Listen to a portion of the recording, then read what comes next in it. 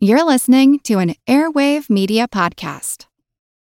It's lunchtime at Tim Hortons, and we're serving up a special deal just for you. Our new $5.99 lunch deal includes your choice of any lunch sandwich and a side of crunchy kettle chips. Because what's lunch without a little crunch? And the sandwich choice is all yours, like a ham and Swiss, Chipotle chicken wrap, BLT, and more. Made to order just the way you like it.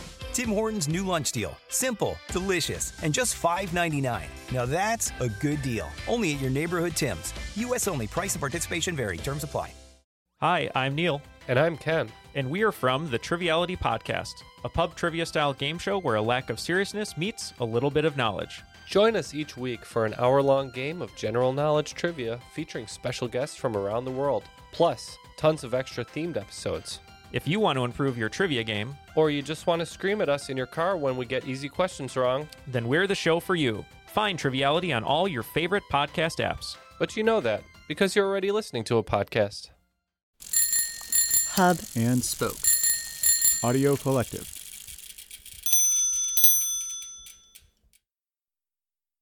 All right, testing. How does that look? It looks like audio. That's good. First episode in the new studio. Let's go. Content warning. Ronald Reagan.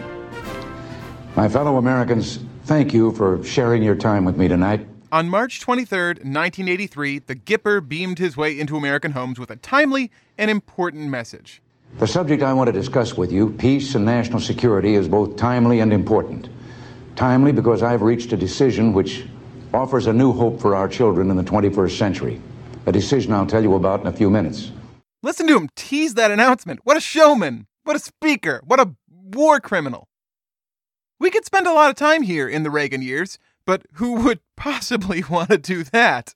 Forget the politics. Just think about the sunglasses.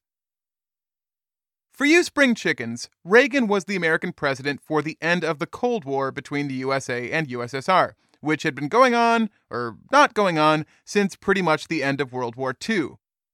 The world's two great superpowers poised for almost half a century on the brink of full-blown conflagration.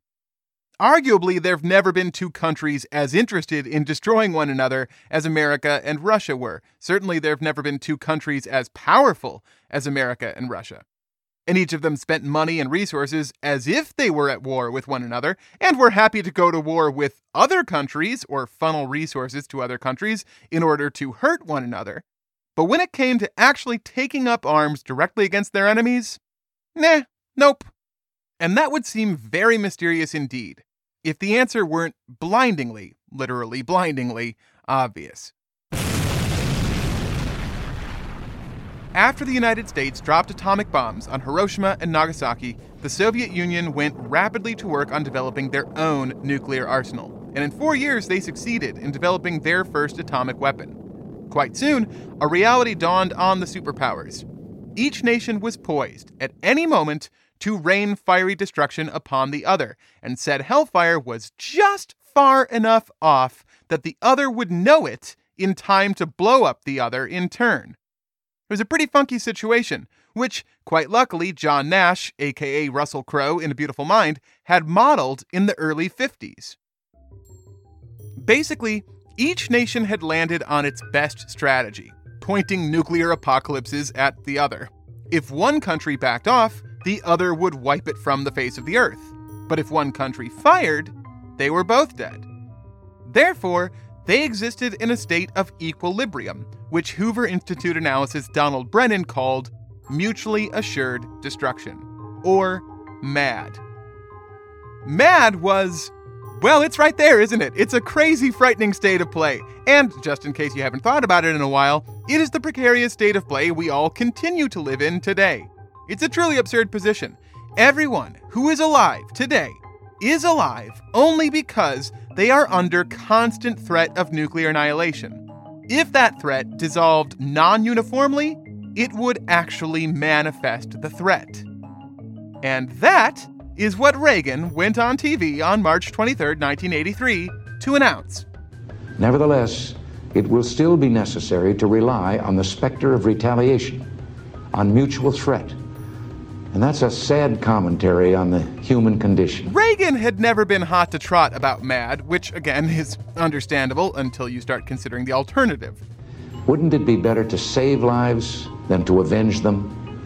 Are we not capable of demonstrating our peaceful intentions by applying all our abilities and our ingenuity to achieving a truly lasting stability? I think we are. Indeed, we must. In that primetime address to the nation, President Reagan announced his formal intention to break down MAD, to remove the threat of reciprocal destruction from the Western Hemisphere. After careful consultation with my advisors, including the Joint Chiefs of Staff, I believe there is a way. Let me share with you a vision of the future which offers hope. It is that we embark on a program to counter the awesome Soviet missile threat with measures that are defensive. Let us turn to the very strengths in technology that spawned our great industrial base and that have given us the quality of life we enjoy today. What if free people could live secure in the knowledge that their security did not rest upon the threat of instant U.S. retaliation to deter a Soviet attack, that we could intercept and destroy strategic ballistic missiles before they reached our own soil or that of our allies? This intention became manifest in 1984 in the form of the Strategic Defense Initiative, better known to the public as Star Wars. You think that's fair use justification for me to play some John Williams? It's probably not, right? Well, how about Host Planets then? Oh yeah, perfect. This intention became manifest in 1984 in the form of the Strategic Defense Initiative, better known to the public as Star Wars. Wow, that is just practically the same frickin' song, isn't it? The goal of SDI, or Star Wars, was simple: to create some way to destroy, detonate, disarm, or otherwise D-word intercontinental ballistic missiles. There were a lot of candidates. So many, we could do a whole podcast about them, and almost every one of them has an acronym so clever that it almost collapses under its own linguistic weight. Like the plan to fling pieces of space junk at high speeds via magnetic rail tracks at incoming missiles, which was called Compact High Energy Capacitor Module Advanced Technology Experiment, or Checkmate. There were plans to create a large array of satellites in low orbit that could drop heavy bits of tungsten on top of incoming missiles. This idea has one of my favorite Defense Department code names of all time, Brilliant Pebbles. There were plans for anti-missile missiles and anti-anti-missile missiles, and so on and so forth, but the greatest attention of all was given to a different class of Star Wars plans: the Death Rays.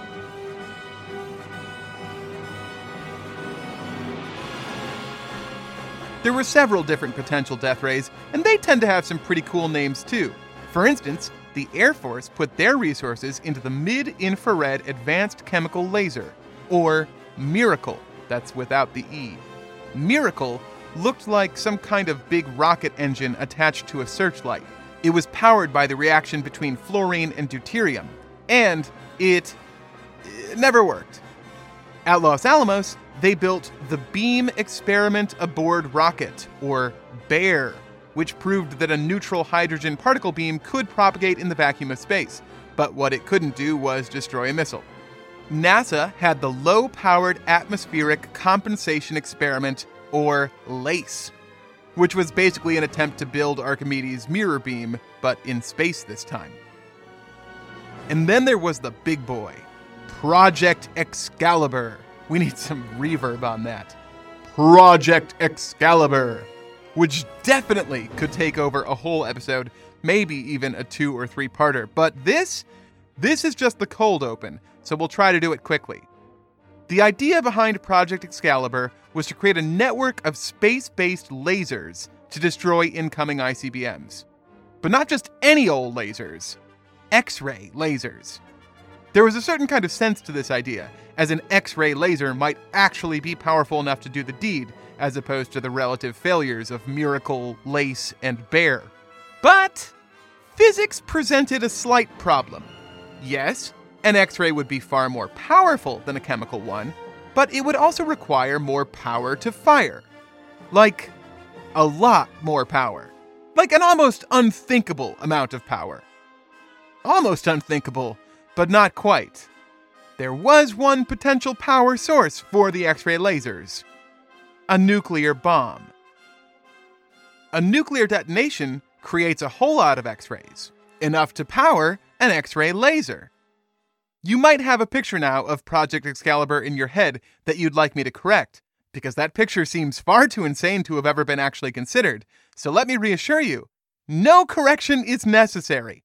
Project Excalibur would be made up of a series of nuclear bombs orbiting in space, surrounded by X-ray lasers. When a nuclear attack was detected, the space bombs would blow up, and the resulting X-rays would be focused through the X-ray lasers and aimed at the offending missiles.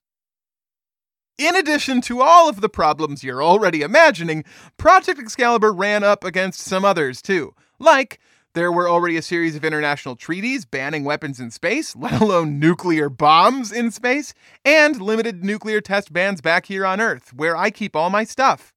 Underground testing of the concept was a mixed bag, mainly because all of the meters and sensors used had a tendency to be destroyed before they could register results, on account of, the nuclear explosions and all.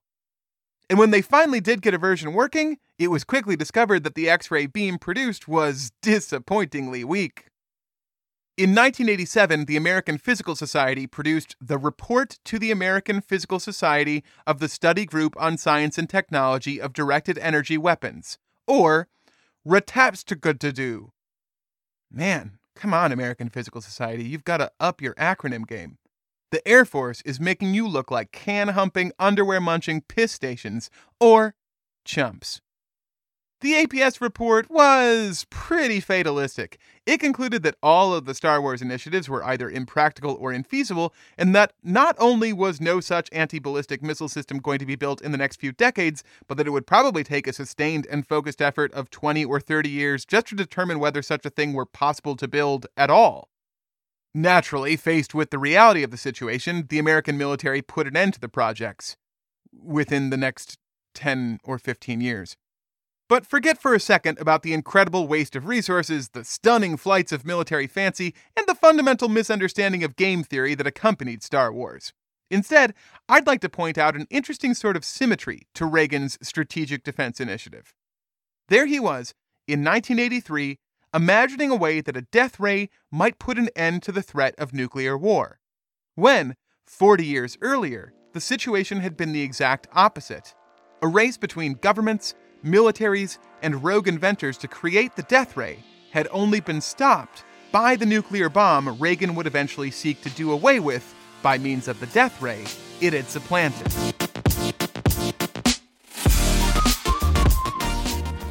This is The Constant, a history of getting things wrong. I'm Mark Chrysler, and this is Death Rays Part 2.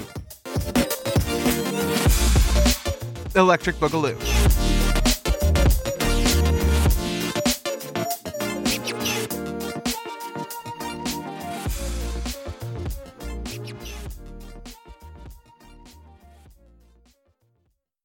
Last time around, we looked at a rather random assortment of death ray makers and fakers, especially Professor Wingard and his nameless force, and Harry Grindle Matthews. And then things got a little out of control, and instead of talking about other death ray inventors, I got sidetracked by a submarine conspiracy theory, a doctor who inserted monkey testicles into the ball sacks of American millionaires, and I don't know, what else was there? An anti-gravity car, an abusive Zen master. The episode got a little out of hand, is what I'm saying. So, we're introducing some guardrails onto part 2 to try to keep me from roaming into whatever flower patch smells interesting at the moment. This time, we're going to try to break the remaining death ray stories into chapters. Chapter 1, What the F-Ray? Harry Grindle Matthews got the British death ray craze stratospheric, but Harry himself was probably inspired by an Italian inventor by the name of Giulio Ulivi. Ulivi was born near Florence in 1881. There isn't much to say about him or his family. The first time his name comes up in the record after the announcement of his birth is in 1901, when he was conscripted into the Italian military as a paramedic. After his year of mandated service, he returned to Florence and entered the Technical Institute of Florence, from which he graduated in 1905. Having gained an interest in electricity, he then traveled to Berlin to attend the Technical University at Charlottenburg. In 1907, he matriculated out of there and returned again to Florence, but he found the opportunities in electrical engineering there wanting and soon headed off to Paris, where he rented an abandoned barn just outside of the city, turning it into his laboratory. It isn't long after establishing himself there that he came up with the initial idea for his death ray. But he also worked on some other inventions which don't require you to swallow your disbelief as hard, so we might as well tick those off first. From his barn lab, he became fascinated in automobiles and grew to dislike the speed traps French police were setting for them. At the time, there was no real way for either the cop or the speeder to demonstrate how fast a car had been going, so courts just took the police's word for it when they said someone had been breaking the law. Imagine that. In response, Ulevi developed a new kind of speedometer for cars which didn't just show how fast a car was going, but how fast it had been going, creating a record of the vehicle's speed, which the driver could present to prove that they hadn't violated the limit. In this period, he's also supposed to have built a working airplane, although I have my doubts about that. There's photographic evidence of Ulevi with his plane, so yeah, he almost certainly did build one. Whether it was his own design or not, and whether it was capable of flight, is less obvious. But the main thing that's curious to me is the name of Ulevi's plane, the Maria, seemingly named for the woman he fell in love with and married years after it was built. I don't know what to make of this, but there it is. Airplanes aside, Ulevi also seems to have built during this time a motorized plow or two for some French farmers, which didn't set the world on fire but maybe kept him eating, and worked on his other big idea, the F-ray. Ulevi didn't tell the story of the discovery of his F-ray until long after it had already become famous and infamous in the press, but the version he eventually settled on went roughly like this. He'd been experimenting with using ultraviolet light to sterilize water in his barn when a stable boy from down the road ran in asking him to come take a look at the horses. Following the boy, Ulevi discovered that every time a horse put its hoof to the ground, electric sparks flew out.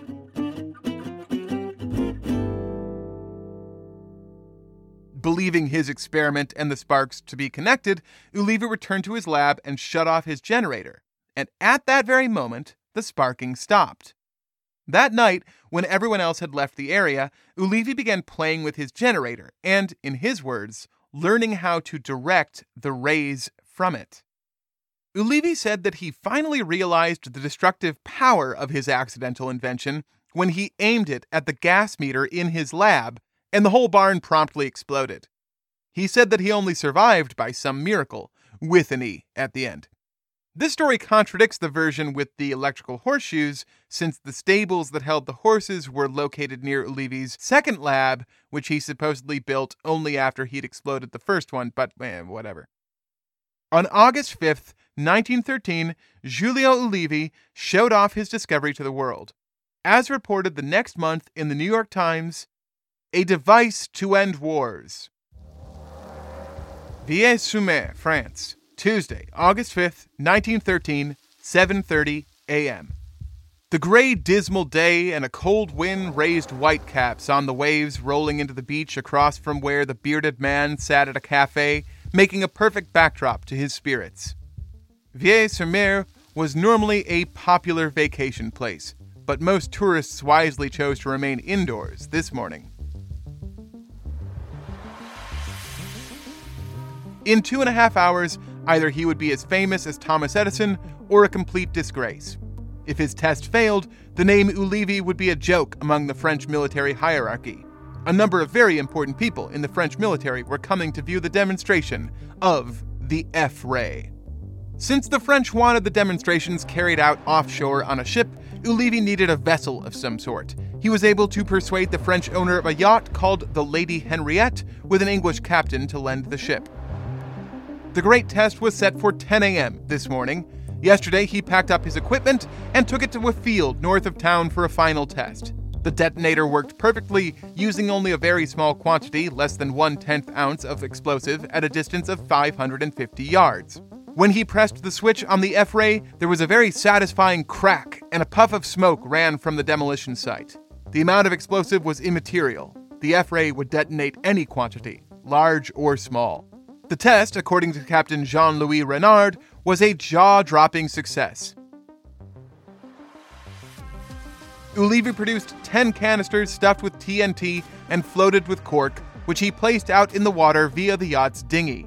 Then he rowed back to the yacht while the French military representatives looked on from shore via telescopes.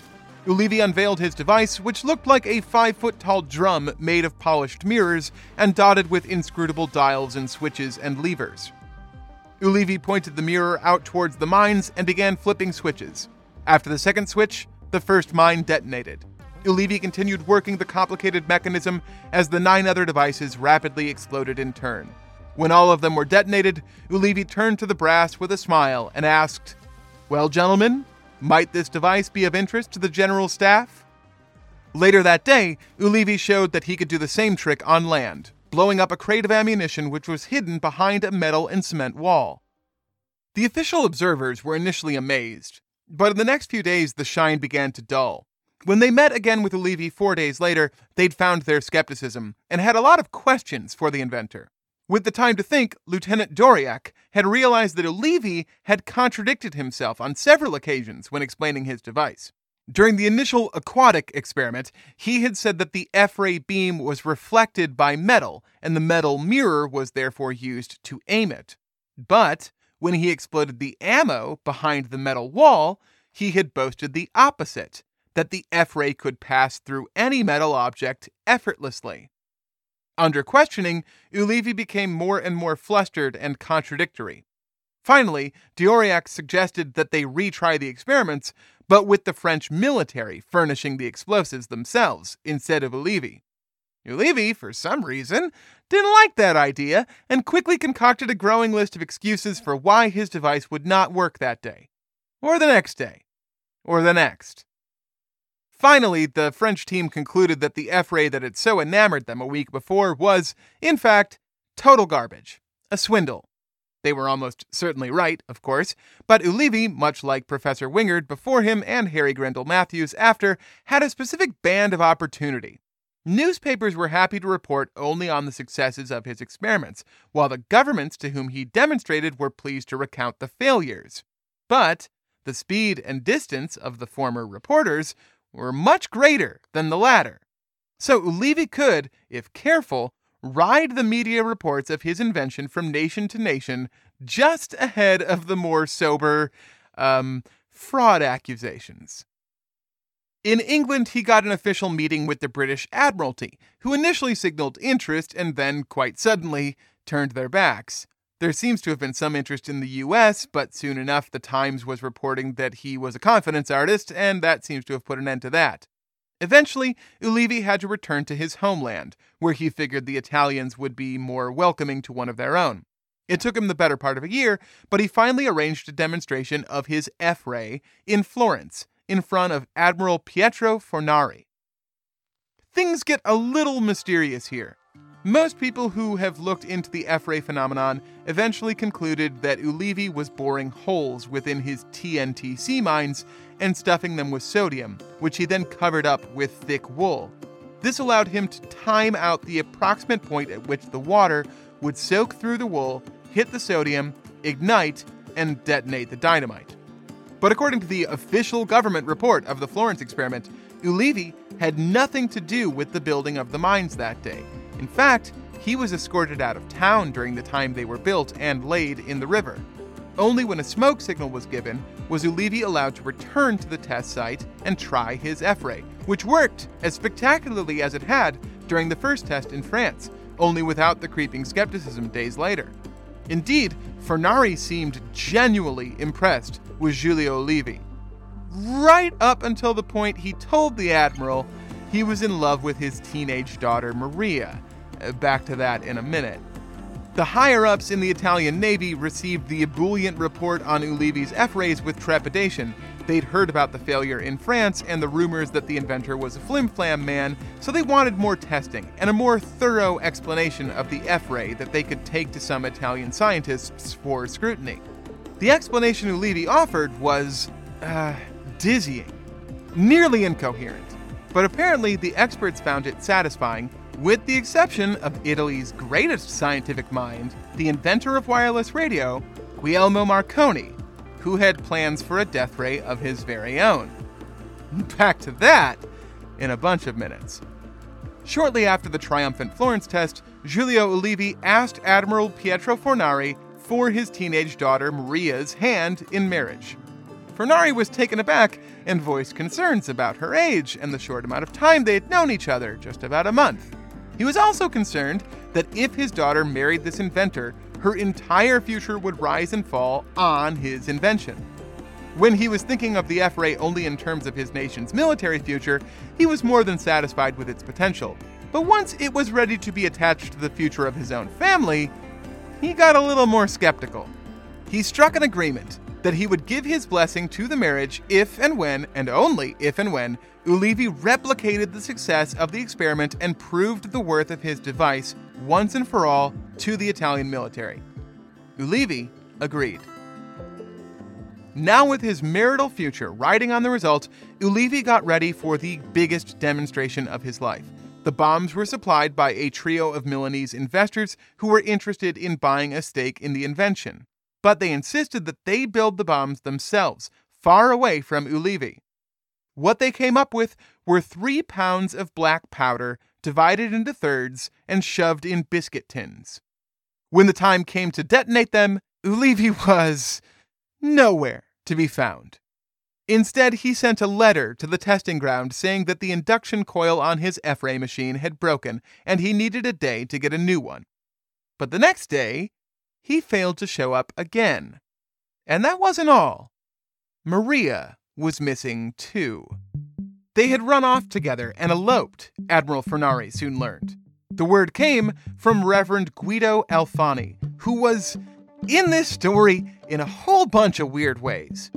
Alfani wasn't just a priest, but also the director of Jimenez Observatory in Florence, a respected astronomer and inventor, and an early booster of Ulivi's F-rays. He was also one of the men whom Ulivi, the military, and the Milanese investors had agreed to have build the bombs that Ulivi ran away from without detonating. And finally, he was Maria Lucia Fornari's confessor. She came to him to say that she was running away with Giulio, and Reverend Alfani was quick to tell her not to marry him, not just because it was against her father's wishes, the law, and the Catholic covenant to elope like this, but because, and about this statement he gave no more detail, Giulio Ulivi couldn't be trusted. The F-ray was a fraud, we can say pretty confidently, but it wasn't the fraud that ruined Ulivi's career. Instead, it was the elopement and the scandal it sent across Italian high society. Eventually, he made peace with Admiral Fornari, and he and Maria agreed to a proper Catholic wedding. But the F-ray never again found the same level of acclaim.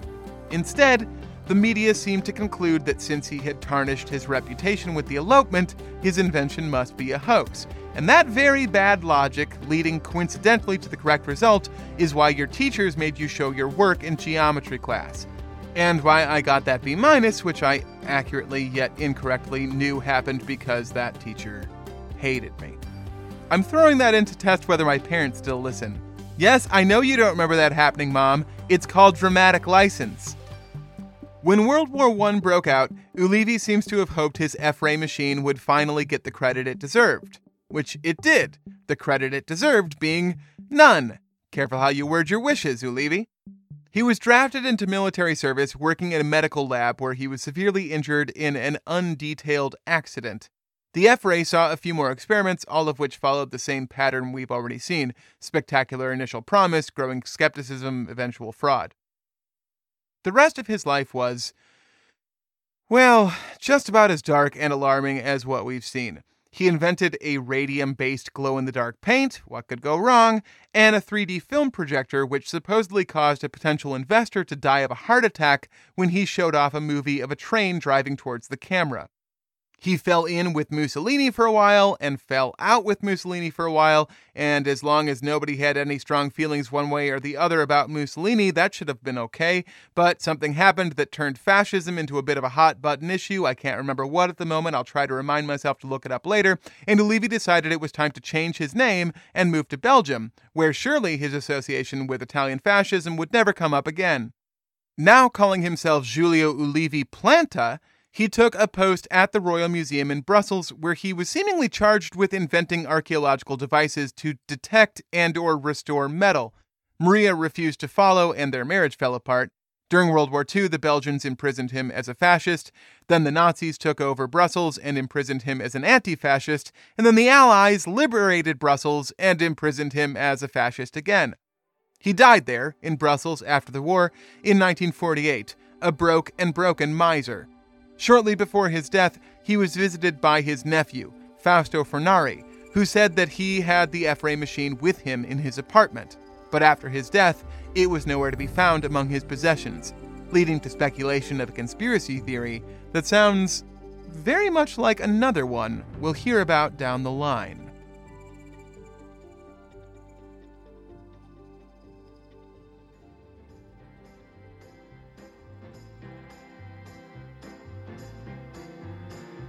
The Constant is brought to you by BetterHelp. What interferes with your happiness? Is something preventing you from achieving your goals? BetterHelp assesses your needs to match you with your own licensed professional therapist, allowing you to start communicating in under 48 hours. Send a message to your counselor anytime and receive timely and thoughtful responses. Plus, you can schedule weekly video or phone sessions, all without ever having to sit in an uncomfortable waiting room. It's not a crisis line or self-help, it's professional counseling in a safe, private, convenient, online environment.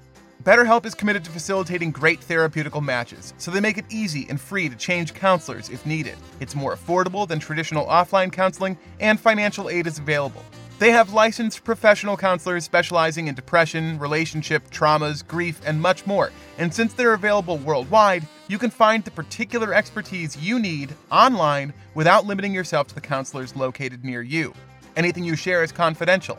BetterHelp is convenient, professional, and affordable. In fact, so many people have been using BetterHelp that they are recruiting additional counselors in all 50 states. I want you to start living a happier life today. As a listener, you'll get 10% off your first month by visiting our sponsor at betterhelp.com/theconstant. Join over 1 million people who have taken charge of their own mental health. Again, that's BetterHelp, HELP.com/theconstant. You're the hiring expert for your company, and what you really need is help making your shortlist of qualified candidates. You need a hiring partner who helps make your life easier. You need Indeed. Indeed is the job site that makes hiring as easy as 1, 2, 3. Post, screen, and interview, all on Indeed. Get your quality shortlist of candidates whose resumes on Indeed match your job description faster, only pay for the candidates that meet your must-have qualifications, and schedule and complete video interviews in your Indeed dashboard. Indeed makes connection with and hiring the right talent fast and easy. Tools like Indeed Instant Match give you quality candidates whose resume on Indeed fit your job description immediately, and Indeed skills tests that on average reduce hiring time by 27%. You can choose from more than 130 skills tests or add your own. Then add your must-have requirements so you only pay for applications that meet them. According to Talent Nest, Indeed delivers 4 times more hires than all other job sites combined. If you're hiring, you need Indeed. Get started right now with a free $75 sponsored job credit to upgrade your job post at Indeed.com/theconstant. Get a $75 credit at Indeed.com/theconstant. That's Indeed.com/theconstant, one word. Offer valid through June 30th. Terms and conditions apply.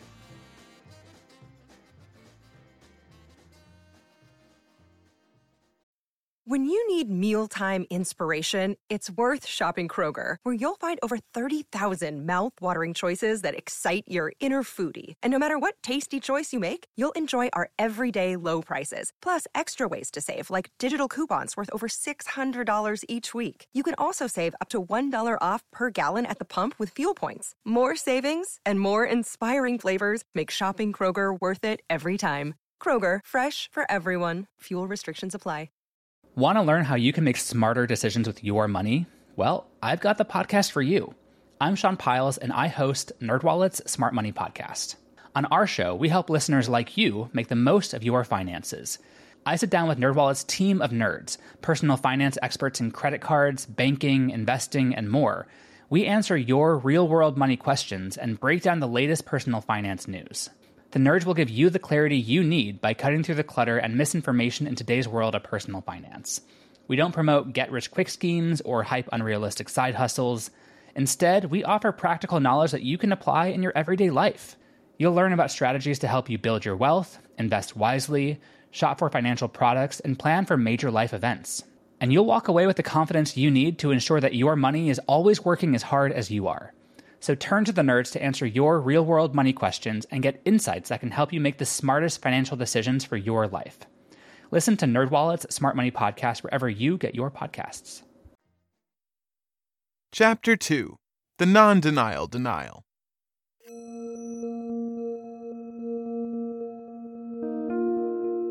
After the conclusion of World War I, with both Giulio Ulivi and Harry Grindle Matthews pretty thoroughly debunked, the official position of most governments was that death rays were silly, make-believe, impossible. But, unofficially, there was a different sense. As World War II crept over the horizon, the militaries of the world began to worry that maybe there was a death ray out there, and if so, no one could afford to be left without it. In secret, all the Marshall powers had started trying to develop their own death rays, just in case. In the US of A, death ray plans were handled by the Office of Scientific Research and Development, which was set up to come up with zanier ways to wage the wars of the future, like freeze bombs, stink bombs, decoy night monsters, and at least 4 death ray proposals.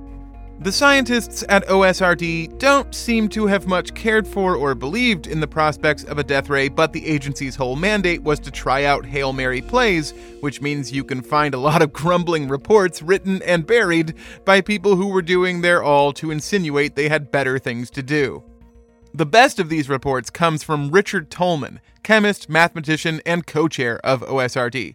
In looking into the claims of George Finch and John Roberts, who demonstrated their death ray by killing 5 ducks in midair, Tolman quickly deduced that the men had prepped the dead ducks by feeding them strychnine-soaked grain. The United Kingdom was already used to being approached by death ray makers after Harry Grindle Matthews and the many snake oil ray salesmen that had followed him. By the 1930s, the Ministry of Defense had codified a standard test. Any prospective death ray merchant had to first show that they could kill a sheep from 100 yards away. If they did, they would win £1,000 and the right to move forward with their invention. Nobody ever managed that feat, naturally. In fact, I can't find any record to suggest anyone even tried. It's possible that the sheep shooting standard was put in place mainly to dissuade, rather than induce. Whether they wanted the input of outsider crackpots or not, the British were still very interested, if not hopeful, that they might put together a death ray in-house. By 1934, the Defense Ministry could see that trouble was on its way. Germany was building up its military, Italy was invading Ethiopia, and Japan was attacking into China. It was only a matter of time before England got pulled in, and the ministry understood that this meant real trouble. Germany had a major leg up in avionics, producing better planes in greater numbers than the UK could hope to match. And the anti-aircraft guns on British shores weren't up to the task of taking down the high-flying bombers of the Luftwaffe. They needed a secret weapon, something that could swat down invading air attacks, either by stopping engines or killing pilots. In other words, they needed exactly what Harry Grindle Matthews had been pretending to sell them. They needed a death ray. In charge of the effort was a new bureaucratic council, the Committee for the Scientific Survey of Air Defense, or CSAD, Sadly didn't have any luck building a ray of their own, but in a desperate last-grasp chance, Henry Wimpertz reached out to Robert Watson Watt, operator of the nation's radio research station. The question was pretty straightforward. Did Watt think a death ray could be built? Watt did not, but understanding the gravity of the question, he decided to make sure. He asked his research assistant Arnold Wilkins to, quote, calculate the amount of radio frequency power which should be radiated to raise the temperature of 8 pints of water from 98 degrees Fahrenheit to 105 at a distance of 5 kilometers and a height of 1 kilometer. In other words, how much power would it take to burn a German pilot alive? Wilkins set to work on the problem, but quickly realized what Watt had anticipated. The answer was much too much. But while he was figuring out that he couldn't use radio waves to boil skybound Nazis, he managed to figure out what he could use them to do. If he shot radio waves at a plane, he couldn't down the plane, or the pilot. But he noticed that the radio receivers picked up noise, like the radio waves were bouncing off the plane. Could that be useful? He asked Watt. And that is how Watt and Wilkins invented radar. Very cool. But also not a death ray. Thanks for playing, Britain. The most promising of the World War II military death rays was the Kugo out of Imperial Japan. Japan got the idea from reports in the New York Times of a new Teleforce weapon being developed by Nikola Tesla. We'll get to it, I promise. And put up 2 million yen to see if they could make one of their own. Yoji Ito was one of Japan's most prominent engineers with a long history of making advances in radar parallel to Watt and Wilkins. His particular expertise was in magnetrons and microwaves, which he initially put to use during the war developing rangefinders for Japanese ships and the first airborne rangefinder, which turned the Japanese Air Force's reconnaissance plane Gecko into a bona fide night fighter. But when the higher-ups in the Imperial military read about Tesla's Teleforce weapon, we'll get to it, I promise, they moved Ito away from that actually useful work and onto the secret plan for a Japanese death ray.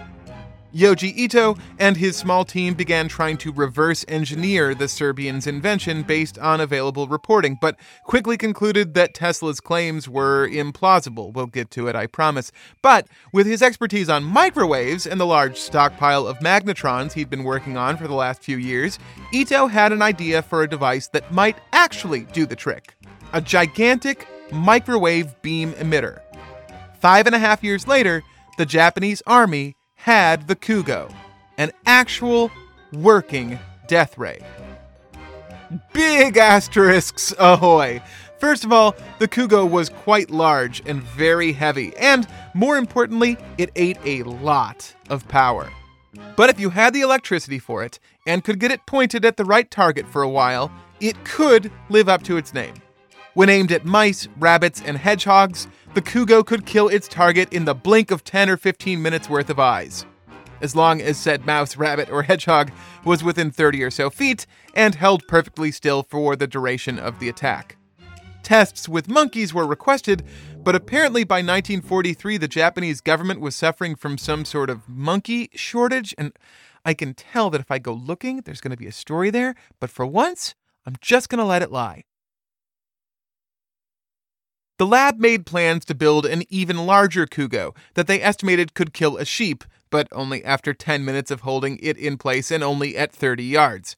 So the British test standard remained unchallenged. Anyway, the big Mamma Jamma Kugo didn't manage to get to production before VJ Day. The existing Kugo was confiscated by General MacArthur and given over to OSRD, who were suitably unimpressed. And that was the end of that. The USSR naturally had plans for their own death ray, but there isn't much to say about that other than that it didn't work either. Germany, whose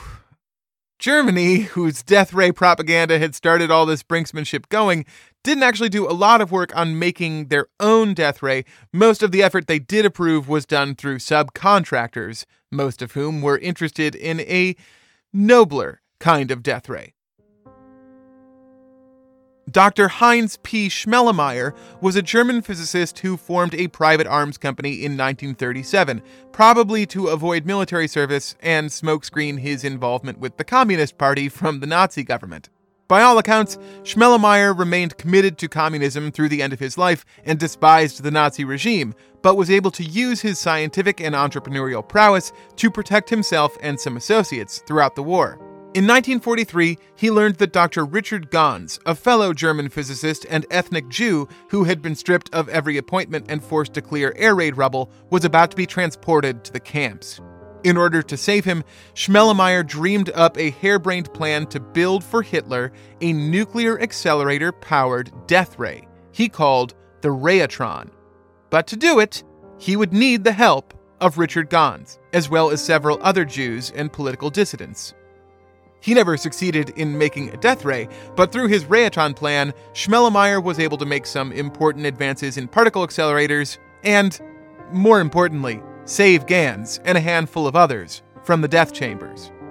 Norwegian nuclear physicist Rolf Widerøe was approached by a couple of Luftwaffe officers who requested he build them a death ray in the style of Schmellemeier's Rayatron. Rolf agreed, as if he had any choice, and was able to secure the release of his brother Viggo, a pilot and resistance fighter, in exchange for yet another impractical nuclear death beam non-starter. After the failure to deliver by Schmellemeier, Widerøe, and a German physicist by the name of Scheibold, whose lab was bombed by the Allies in December of 1943, the Nazis lost all taste for death rays. Hitler was, among a few other things, very impatient, and as the war began to turn against them, he was no longer interested in earmarking resources for any military program that wouldn't bear fruit in less than 6 months. Nazi labor minister Robert Ley had heard about the various X-ray beams and such, and pushed very hard for an official military program to build one. Eventually, Albert Speer gave in to his demands on the condition that Ley, a political appointee with no technical training or knowledge, head up the project himself. According to Speer, the idea was not so much to build a death ray as to get Ley out of his hair. Ley headed up his own effort with the help of an outmoded high school physics textbook. After the war, he committed suicide rather than face trial at Nuremberg. What a shame. While it was probably not as effective as Japan's Kugo, and not as accidentally innovative as Britain's radar, the most interesting World War II era death ray story, for my money, belongs to Italy. And that's Chapter 3. Marconi. Everybody shush! William Shatner has something to say. Cat and Jethro, box of oddities. What do you do when the woman you love dies? Well, of course, you dig her up and you live with her. Aww. The show examines weird things. There are plenty of old photographs from this time period of children out in the streets playing in and among the dead horse carcasses. Oh, I miss those days. Things used to be so much simpler. Cat and Jethro. Then there's the urine wheel, which sounds like a really bad game show. They've done weird things. Cat and Jethro, box of oddities. That is really mysterious. Join Cat and Jethro Gilligan Toth for the strange, the bizarre, the unexpected, as they lift the lid and cautiously peer inside the Box of Oddities. The Webby Award-winning Box of Oddities podcast from Airwave Media.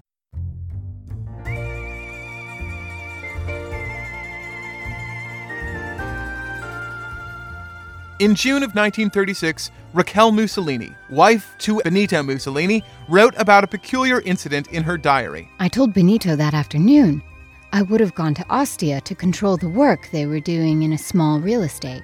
My husband smiled and replied, "Between Rome and Ostia, between 3 and 3:30, you'll see something that will surprise you." Around 3 o'clock, I left Villa Torlonia, our residence in the capital, to go by car to Ostia as I was expected. I was alone with the driver, a plainclothes policeman. During the first part of the route, everything went well. On the motorway, although it was in operation for several years, there was not much traffic. At that time, not everyone could afford a car. We were about halfway when the engine stopped. The driver got out, grumbling, and hid his head under the bonnet of the car. Opened, saw, tried, blew some tubes. Nothing to do. The engine would not start. Another car, marching in our direction, stopped a little further. The driver got out and went himself to put his nose into the engine. Then, as happens everywhere in similar cases, began to discuss with his fellow sufferer, that is, with my driver. A few hundred yards ahead, but in the opposite direction, other cars had stopped. and even motorcycles. I became curious and thought about the talk I'd had with my husband. I looked at the clock. 3:10. To tell the truth, I did not understand anything, but one thing was certain. About us, on both lanes of the Rome-Ostia, for a few hundred meters, everything motorized had broken down. There were something like 30 vehicles, all types, not one that would work. I called the driver and told him, "Wait until 3:30. If the car will not start, call a mechanic." At 3:30, I asked him to try again. Of course, the engine started the first time. The other drivers who were close to us, seeing our car, did the same thing. Everything worked as if nothing had happened. That evening at dinner, noting that my husband watched with a smile, I told him the tale of our collective breakdown, arousing the curiosity and questions of all. Vittorio and Bruno, who were pilots, spoke in technical terms. According to Romano and Anna Maria, instead, I had dreamed it. Neither was an explanation to this mystery. Finally, my husband said, "Mom was right. This afternoon they did an experiment in some parts of the Rome-Ostia highway. She herself has seen the results." That said, my husband stopped talking and refused to answer my questions. Later, when they were in private, Benito let his wife in on the details. The Italian military was in the middle of testing a new weapon. Mussolini called it the Raggio della Morte, or death ray. And its inventor was the most esteemed scientist in all of Italy. Guglielmo Giovanni Maria Marconi was born in Bologna in 1874, the son of Italian aristocrat Giuseppe Marconi and Irish woman Annie Jameson, of the Jameson Whiskey Jamesons. Now that is some dinner party trivia for you. His primary and secondary education was all done through private tutors on the family estate. He didn't set foot in an actual brick-and-mortar school until electrophysicist Augusto Rai allowed him to audit his class at the University of Bologna. Ever since Luigi Galvani, who you might recall from the episode Shocking, and if you don't, let me just say, I think that is the best episode I've ever made, so you should go find it if not. Ever since Luigi Galvani, the University of Bologna had been known and had tried to be known as the forefront of electrical research. At the time the 18-year-old Marconi started informally attending, that research was in the emission and detection of electromagnetic radiation, which at the time was better known as Hertzian waves, though, thanks to Marconi, not for long. James Clerk Maxwell, who I believe we talked about in the episode Reductio ad Absurdum, and if we didn't, we should have, so sorry, was the first person to key into the weird coincidence that electrical and magnetic fields both traveled at the speed of light in a vacuum. Maxwell didn't think it was a coincidence at all. He realized through this that magnetism, electricity, and light were related, if not downright identical. Electricity and magnetism were, in fact, electromagnetism, and light an electromagnetic waveform. In his equations proving this, he happened to make a prediction. In 1800, William Herschel, who we haven't yet talked about in an episode, but we certainly will sometime because he was father of one of the craziest ideas I can think of, William Herschel had split a beam of sunlight through a prism, creating a little rainbow. At the bottom of the prismatic spray was the red light, the longest wave of light known. But Herschel got real clever and placed a thermometer below the red spot, where there didn't appear to be any light shining at all. After a few minutes, the thermometer began to tick up, and Herschel realized that there was a band of light invisible to the naked human eye. Infrared. Maxwell's equations showed that if light were an electromagnetic wave, there should be another, even longer wave below infrared. 79 years later, Heinrich Hertz had proved Maxwell's equations were correct when he became the first person to produce and observe these electromagnetic waves. As it happened, Augusto Rai had studied with Hertz and was in Bologna working on these still very novel electromagnetic waves. He wasn't alone in that. Studying and experimenting with these waves was very much the rage at the time, but these studies were all very academic. Nobody thought there was much practical use to them. Aside from Guglielmo Marconi. The blockage was understandable. Most people working in electromagnetism figured that since these Hertz waves were essentially infrared waves, they probably behaved roughly the same way that light did, which meant that they were fascinating, scientifically speaking, but utterly useless otherwise. They didn't create heat, they didn't create visible light, but the faulty assumption was that they traveled like light anyway, i.e., they were absorbed and reflected by opaque materials and surfaces. And that is the part that Marconi figured out was wrong. After a couple semesters with Rai, Marconi began doing his own Hertz-ray experiments in the family attic with the help of the family butler, Mignani, which is a graphic novel just waiting to happen. Together, the young Marconi and the butler Mignani, maybe it should be an Ishiguro novel actually, built a lightning detector that rang an electric bell when it picked up the radio waves ahead of storm systems. From this, he realized that he could create a remote bell ringer from the same principle, with a radio transmitter replacing the thunderstorm. From there, it was just a hop, skip, and a jump to get to wireless transmission of Morse code, and then straight up to radio itself. Marconi quickly became one of the world's most successful and famous inventors, right up there with Edison or Nikola Tesla. We're getting to it, I promise. Unfortunately, he also became one of the world's most successful and famous fascists, and he was absolutely smitten by Mussolini. From his private laboratory yacht, the Elettra, he apparently began to work on the Raggio della Morte, although according to most sources, Marconi referred to it as a Raggio della Pace, or peace ray. Marconi believed that in the coming war, which everyone could see was fast on its way, victory would belong to the party not with the most men, but with the worst weapons. And like Alfred Nobel before him, he thought that if he could create the worst weapon of them all, he could end war before it began. In the 1930s, when Marconi was working on his peace/death ray, he was being pulled in those two directions at once, to one side by Mussolini, and to the other by Pope Pius XI, who was interested in radio himself. Marconi had constructed a special radio broadcaster at the Vatican so that the Pope could talk to the world, and even introduced the pontiff the first time out, saying, "With the help of God, who places so many mysterious forces of nature at man's disposal, I have been able to prepare this instrument, which will give to the faithful of the entire world the joy of listening to the voice of the Holy Father." The two were fast friends ever after, and Pope Pius will be one of the last people to speak with Marconi before his death. According to both Mr. and Mrs. Mussolini, the Pope objected to the creation of a death ray and talked Marconi out of tinkering with it any further, but the truth of that is far from clear. As is the Mrs.'s report of being stopped on the highway that summer afternoon.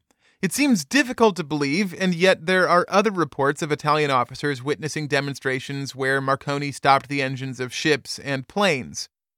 According to Adelmo Landini, Marconi's assistant and radio operator, as well as an inventor in his own right, Marconi had on board the Elettra a secret inner laboratory that no one, not even Landini, was allowed into. Landini implies that Marconi might have been working on a microwave ray inside it, although he vacillates on whether the ray would have been used as a large-scale weapon or as a very small-scale antimicrobial medical tool. After a series of heart attacks in the summer of 1937, Marconi died in Rome. Radio stations, telegraphs, post offices, and even ships on the sea marked his passing with 2 minutes of radio silence. 3 days before his death, he had met again with Pope Pius. Some say the Pope came to him as a friend, others as a confessor, and still others as someone literate in radio technology. Some have even suggested that it's possible he needed someone who could be all three, someone to whom Marconi could confess his death ray sins. Unlikely, but who knows? There isn't a whole lot we can say for sure about Marconi's work on the ray, not even what to call it. But there is one thing we do know about it. It really, really, really pissed off Tesla.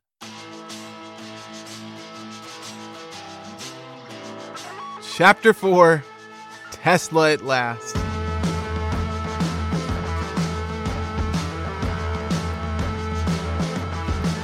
On January 7th, 1943, Alice Monahan, a maid at the Hotel New Yorker, accidentally sparked an international incident when, after 2 days of silence, she decided to defy the Do Not Disturb sign hanging from the door of room 3327. Inside, she found the body of an 86-year-old man, naked but for his socks, sitting in a chair, dead. Nikola Tesla was gone, and the world was left to wonder if his secrets would follow him. I would estimate that there are roughly 3,000 podcast episodes about Tesla for you to find, with 2 or 3 new ones added daily. He's frequently described as the world's greatest forgotten inventor, or the most underappreciated genius of his time. One might point out that for someone so forgotten and underappreciated, he sure is talked about a whole lot, but only if one didn't mind getting pelted by weirdo fanboys on Twitter. If I sound a little circumspect about the legacy of Nikola Tesla, it's only because I am. Don't get me wrong, Tesla was brilliant, innovative, a radical thinker who in several ways changed the world, most importantly through alternating current, the discovery that famously put him on the wrong side of his powerful and vindictive mentor, Thomas Edison. But Tesla's legacy, at least in current pop culture, seems to be far less about what he did than what he might have done. To give you an idea of the mystique surrounding him, consider the episode of the Discovery Channel's Ancient Aliens, in which a series of experts rapidly proposed that Tesla was either a time traveler, an alien, or an avatar of the gods in just over 90 seconds.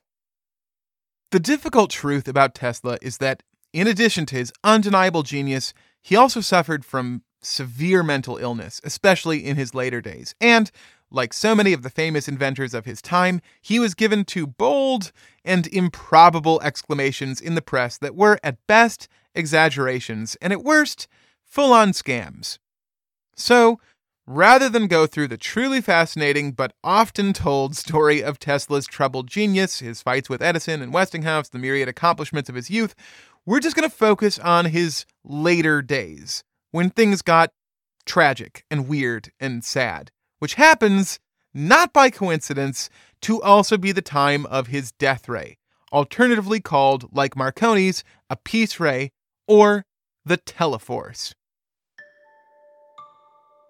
Tesla's fortunes shifted almost at the stroke of the 20th century. As the bell chimed on 1900, his money began to run out, and he took up long-term residence in a series of New York hotels, staying at one after another as long as it took for the bill to run up and the goodwill to run out.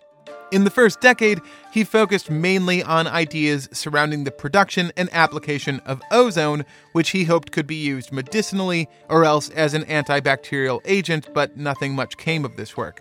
He returned to his wheelhouse in the 19-teens, electricity. In truth, even in the field where he was most expert, his ideas had often been hit or miss. Now, they were almost exclusively miss.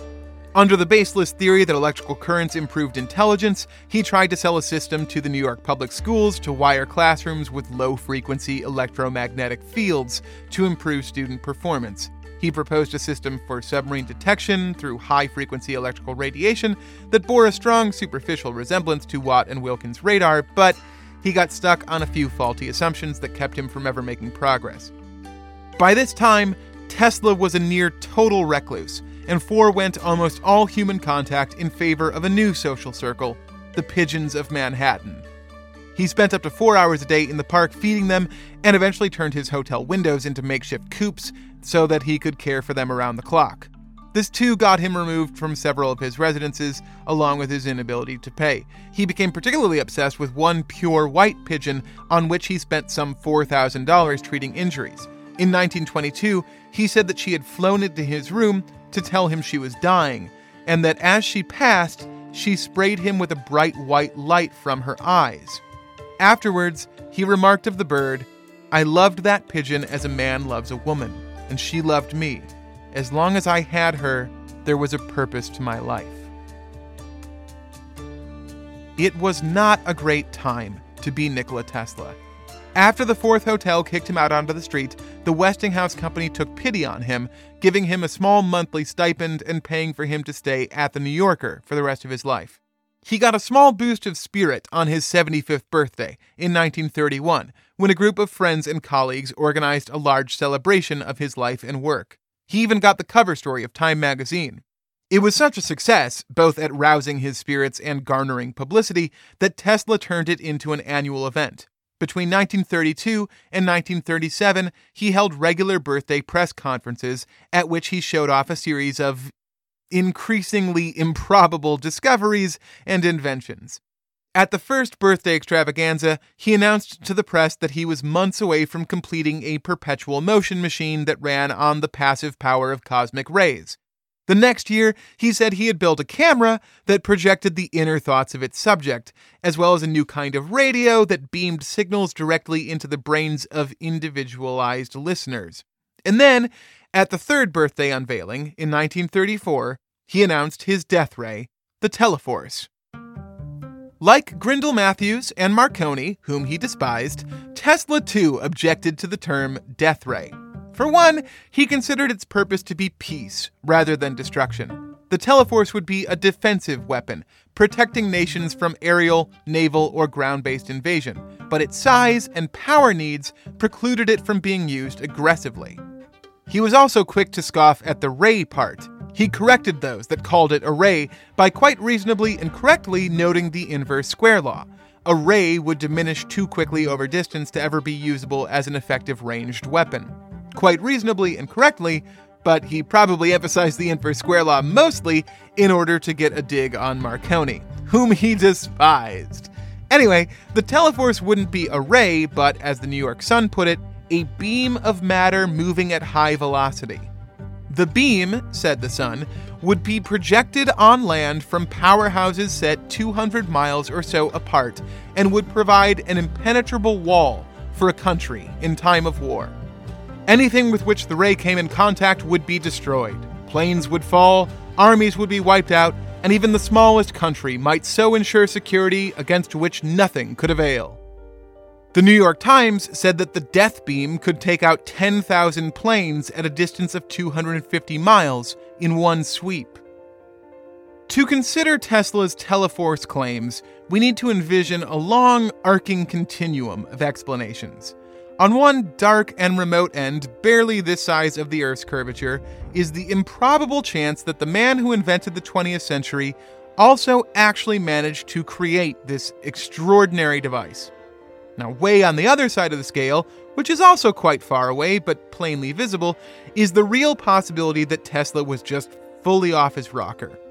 The long span between those is made up of innumerable similar possibilities that mix in various proportions the germ of a genius, the ravings of a madman, and the ploy of a desperate person. The genius and the madness already thoroughly known, we can focus our attention on the ploy. Not long after announcing his Teleforce, Tesla began shopping for buyers, including J.P. Morgan, the Croatian government, and his old colleagues at Westinghouse Electric. He even managed to finagle $25,000 out of the Soviet government for his plans. Yet, for the next few years, not much more was heard about the Teleforce. At his 1937 birthday press conference, he was asked how the death beam experiment was coming along and responded, "But it is not an experiment. I have built, demonstrated, and used it. Only a little time will pass before I can give it to the world." That same year, Tesla left the Hotel New Yorker late one night to go and feed his pigeons. A few blocks away from the hotel, he was struck by a taxicab. The severity of the accident is not known because Tesla refused to visit a doctor, but he never fully recovered. For the last 6 years of his life, he was even more isolated and beleaguered than before. But among many other questionable claims he made in those waning days were further statements about his death ray, which he even offered to furnish to the American government in 1940. They didn't respond. He spent weeks at a time held up in his room, seeing no one, with the Do Not Disturb sign across the door handle. Until finally, on January 7th, 1943, Alice Monahan disregarded it and entered to find his 81-year-old corpse sitting at the table with only his socks on. The medical examiner concluded he had died of a heart attack. The tricky thing about Tesla at the time of his death is the same thing that's tricky about him all these decades later. Yes, he appeared to be partially full of shit, and his many outrageous claims seemed to be a mix of insanity and busking. But, at the same time, he was also a genius whose many actual contributions to science had also seemed to be, or had been cast by his rivals as, a similar mix of insanity and busking. So, how could you tell for sure just what was what? Immediately after his death was announced, a number of parties interested in getting their hands on whatever might remain of his teleforce, or at least interested in making sure the other interested parties did not, leapt into action. Two of these parties are worth talking about. Mostly one, the American and Yugoslavian governments. The Yugoslavian ambassador at the time was stationed not far away from the New Yorker hotel, and what's more, he happened to be Tesla's nephew. His name was Sava Kosanovic, and Tesla had shared more about the teleforce with him than anyone else, at least judging by the letters we have left. When he got the news of his uncle's passing, Kosanovic ran straight away to the hotel, along with a locksmith whom he asked to break into Tesla's safe. From it, he took the memorial book from Tesla's first big birthday bash, which conspiracy theorists, including some within the American intelligence industry, have ever since suspected held the secrets of the still unseen teleforce. 2 days later, the FBI asked the Office of Alien Property to impound Tesla's hotel room as well as a storage unit in Midtown.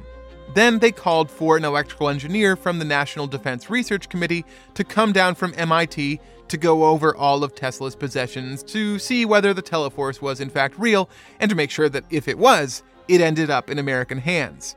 He went through the collected Tesla papers for 2 days, a body of work he described as speculative, philosophical, and promotional, with no sound workable principles or methods. There was one thing left to check, though. Word came in that the St. Regis Hotel, which had evicted Tesla in 1923 when he had refused to stop feeding pigeons from his window, had a box and a note left over in their vault. The note was a doozy. It said that inside the box could be found a prototype of the teleforce, which Tesla at the time valued at $10,000. But the note also said the box was booby-trapped, and if it was opened without the proper procedure, would explode. As the hotel staff and FBI agents skittered quietly away, the professor went to work, carefully tearing open the brown paper-wrapped box, wondering if this is how he would die. It wasn't. Inside, he found no explosives and no death ray either. Just an old decade box, a 40-year-old tool for measuring electrical resistance in prototype circuits. It seems that Tesla had boxed up the old junker along with the note in order to provide him some collateral from the hotel when his bills got behind. Chalk one up for the teleforce as swindle possibility. The reason, by the way, that I'm avoiding naming said MIT professor isn't because you're likely to know his name. Not exactly, at least. But he does get this story to a weirdly serendipitous ending. First, I should note that during the time he was trying to sell Teleforce, Tesla was also a very loudly wrong detractor of a different idea: nuclear physics. Tesla defied Einstein, Bohm, Heisenberg, and the like, believing that there was no such thing as a subatomic particle. Instead, he held to the old dogma that atoms were the smallest unit of matter, immutable and unable to be altered, split, or divided in any way. Unbeknownst to Tesla, a year before the Teleforce birthday party announcement, Enrico Fermi had succeeded in creating the first controlled nuclear chain reaction in an old squash court beneath the University of Chicago, and the Manhattan Project was well underway. So the atomic bomb demolished the death ray in two ways at once. Both practically and theoretically, Tesla was wrong. There were rumors for the next few decades. I could tell more death ray stories for episodes to come, but it wasn't until Reagan and Star Wars that it really came back in style, wasting billions of dollars on a pipe dream that only would have destroyed the world anyway. Ironically, the MIT professor was asked to help build the Star Wars version of Tesla's Teleforce, which he had debunked. He refused, on both practical, theoretical, and moral grounds. Perhaps even more ironically, in just the past few years, his nephew once again proposed creating a space-based death ray for shooting down nuclear missiles in exactly the same way that he had refused to work on. See, that MIT professor, National Medal of Science recipient, NDRC subcommittee member, and the man in charge of the American radar system was John G. Trump.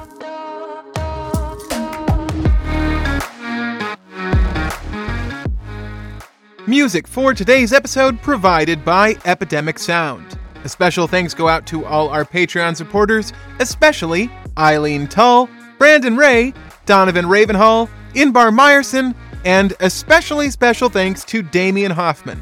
Happy birthday, Damian. You're a natural 20. Keep being curious. If you'd like to support the making of this show financially, go to patreon.com/theconstant and subscribe. If you wish there were a different way to support the show, you're in luck. Just tell a friend. It's the thing that helps us the most. We've got Twitters, we've got Instagrams, we've got Facebooks, God save us, and you can find them all by going to our website, constantpodcast.com. We're a part of Hub and Spoke Audio Collective, home to Rumble Strip, the Atlantic's best podcast of 2020. Amazing.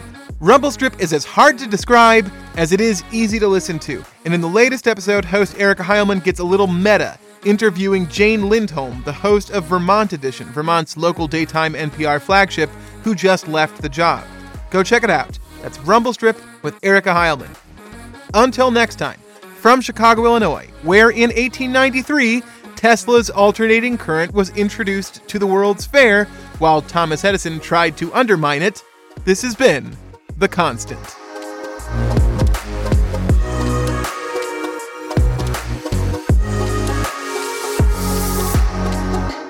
A Japanese monkey shortage?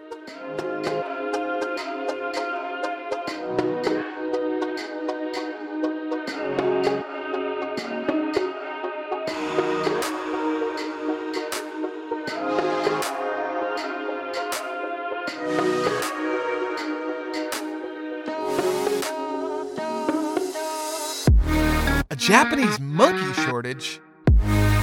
Japanese monkey shortage. Japanese monkey shortage.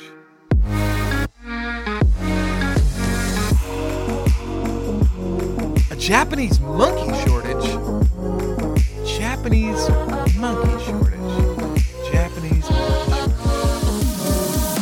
A Japanese monkey shortage?